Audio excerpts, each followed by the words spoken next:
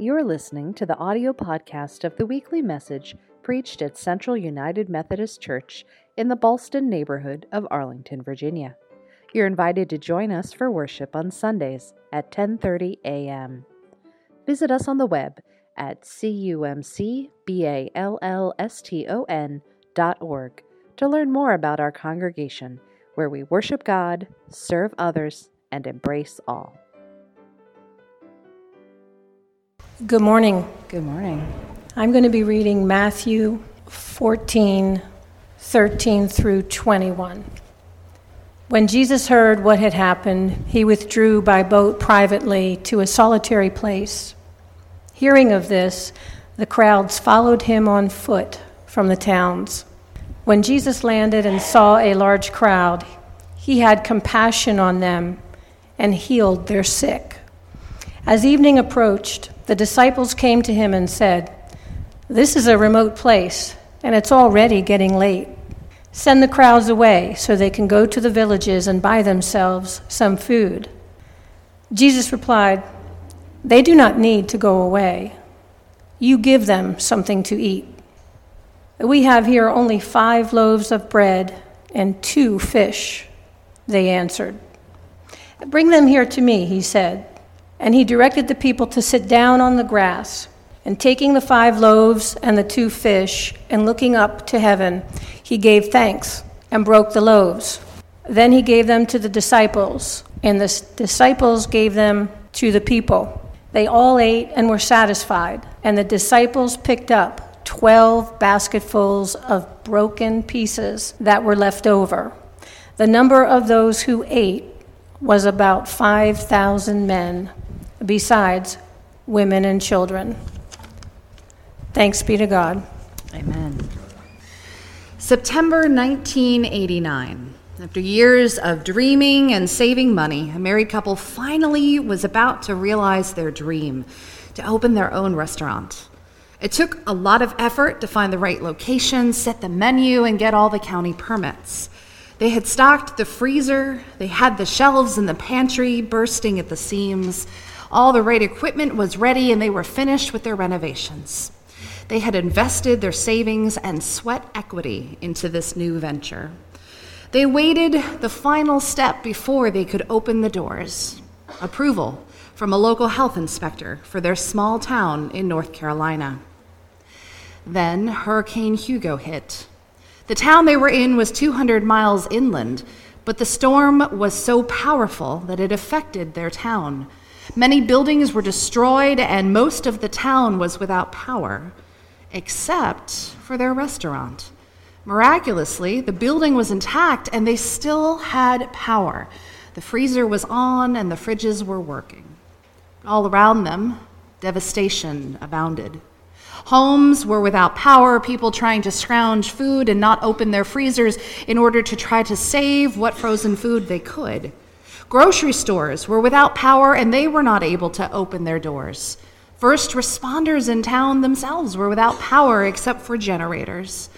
So this couple faced a choice. Should they open up and serve what they had to the people? They couldn't charge for the food because they didn't have a license yet, and any service they'd provide would have to be free, draining the resources that they had put into the restaurant. People were hungry, but they faced the threat of financial ruin before they even opened their doors. What could they do? People were hungry. There was a need. Should they meet it? Could they meet it? That's the same question that faces Jesus and his disciples in the scripture lesson that Lynn just read for us. We heard this account according to Matthew's gospel. A crowd is following Jesus around. They've come to a spot where they are hungry, tired, and ready to eat. All that appears available by the disciples' count: 5 loaves of bread and 2 fish. The disciples are aware of how hungry and tired crowds can quickly turn against their leaders. So they were anxious to have the crowd disperse before something bad happened. They asked Jesus to send the crowd away so they could go and get something to eat. But Jesus responds with one of his most famous miracles. It's the only miracle that is recorded in all 4 of the Gospels. The feeding of thousands from just a few loaves of bread and a few fish. It's a powerful story, and Jesus is here to respond to the disciples, and he says, "You feed them." Jesus not only tells the disciples that he would feed them, but he says to the disciples, "You feed them." And so together with Jesus' power, the disciples take what resources they have and they feed thousands of people. They counted 5,000 men, and in addition to that, there were women and children. At the end of the day, everyone had eaten all their fill, and there were 12 baskets of leftovers. It's an incredible sign that points to the power of Jesus. Jesus proves who he is through some of the miracles that he does. He's showing that he's more than just another teacher, more than just another prophet, more than just another rabbi. He is more than the people expected. He is God, and he is a God of abundance. But this is not just an ancient tale to show off God's power of what God did thousands of years ago. For that couple in North Carolina, in the midst of the ravages of Hurricane Hugo, this gospel message spoke to them. They were faced with a hungry crowd. They were faced with financial ruin if they gave away all they had. They might even face the ire of the health department by serving food without their license, even if they didn't charge for it. Common sense says they should have kept the doors closed and waited until they had their license to open. But common sense did not prevail. Instead, they heard the words of Jesus, "You give them something to eat." And they opened their doors. This gospel story from thousands of years ago was alive and well 30 years ago. Now, when Jesus was there with his disciples, we don't know exactly how this miracle worked. Some people will say that the breads just miraculously multiplied and they handed out thousands of loaves. Others would say that the breads just never ended, like Olive Garden thousands of years ago, just never ending. But I think it doesn't matter if the bread was self-replicating or multiplying. I think what matters is that Jesus changed the hearts of the disciples because they went to Jesus and asked to send the crowds away. They said, "We have this group of people who are in need and we do not have the resources to deal with it, so make them go away." And instead, Jesus said, "They do not need to go away. You give them something to eat." In that moment, Jesus opened up the kingdom of God to them. He helped those disciples see that they were responsible for feeding hungry people, and that even if they couldn't see it, they had the capacity to do so. So what if, when Jesus broke that bread and gave it to the disciples, and the disciples went out and gave that bread to the people, what if the miracle was the change in the disciples' hearts, and the disciples took that miracle with them, so that as they went from person to person in the crowd sharing bread, the community there recognized that they were responsible for one another. It might be possible that some who had more they needed put in food into the basket. Suddenly, instead of a mass of humanity, it was a community of brothers and sisters and siblings in Christ. People who noticed other hungry people, and instead of saying that Jesus should send them away, they recognized it was their responsibility to help feed them. I believe that getting more than 5,000 people to care for the needs of other people they don't know is as much a miracle as any kind of self-replicating bread might have been. Pope Francis said in 2013, "This is the miracle. Rather than a multiplication, it is a sharing, inspired by faith and prayer. Everyone eats, and some is left over. It is the sign of Jesus, the bread of God for humanity. Everyone eats, and some is left over. That was true 2,000 years ago, and it was true 30 years ago. That North Carolina couple looked at their restaurant and the hungry people around them, and they knew that Jesus was saying, "You give them something to eat." They opened their restaurant, and word spread around town that there was a place to get a hot meal. They cooked and cooked and cooked. They started to run out of food. Word got out again that they were running low on supplies. So all those people without power but who had good food in their freezers and fridge brought that food to the restaurant. They brought the food to share.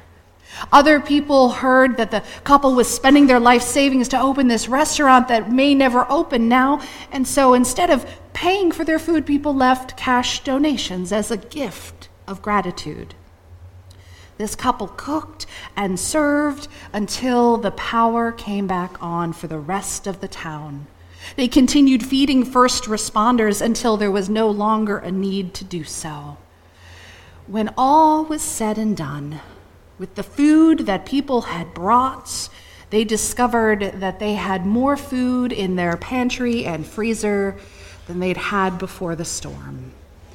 And because of the generous donations of people who were so grateful to have a hot meal, they had more money in the coffers than they'd had prior to Hurricane Hugo's arrival.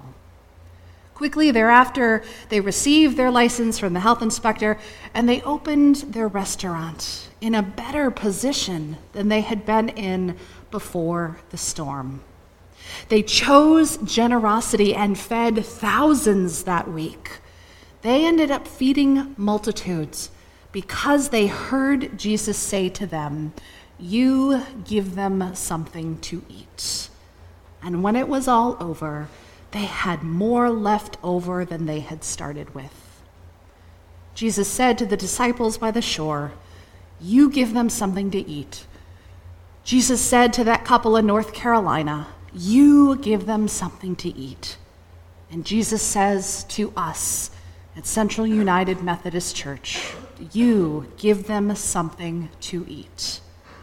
We obey this command from Jesus when we gather downstairs on Thursdays to prepare food for our Friday breakfast. We obey this command from Jesus when we gather before the sun is in the sky to open the doors and turn on the ovens to feed our neighbors. We obey this command when we open our homes to guests from our church community to have dinner in our homes this month. We obey this command from Jesus when we notice the people around us who are hungry, some for food for the body, and others who are hungry for community, for love, for friendship. And we offer them what Jesus first gave us, the bread of life. Sometimes this is physical bread to fill the stomach, and sometimes this is the bread of life, the love of Jesus, the community that says, "I will notice the people around me who are hurting, and instead of pushing them away, I will help to feed them. I will show them the love of God that God has first given to me." In a few moments, we are going to gather around this table in our sanctuary. Now, I don't expect that at the end of communion there'll be more bread on the altar than when we started. But I do expect a miracle. I expect that Jesus will be here with us because he promised that he would be whenever we break bread and share in the cup in his name. And I believe that as we share in this sacred meal, Jesus will remind us again that we are his disciples and we are to feed other people, to share with a hungry world both food for the body and the good news of Jesus Christ, food for the soul. We form a community here in this room and in this place where we notice that we are responsible for one another. When someone is hurting or someone is missing or when someone is new, we reach out in care and concern and we welcome our guests. And then when this community leaves outside the doors and goes into Arlington, we carry the love of God with us. We have feasted on the bread here, knowing that we have more than enough bread to share with a hungry world. Throughout our week, we will encounter people who are starving. It may be a physical need, but more likely we will see the spiritual need of hungry, lonely people. People who are grieving, people who feel alone, people who need to know that they are loved. And instead of pushing them away, we will hear Jesus say again, "You give them something to eat." And we will know that we can offer them the bread of life. We can be like one beggar pointing to another. We know where to find the food. It is in Jesus Christ.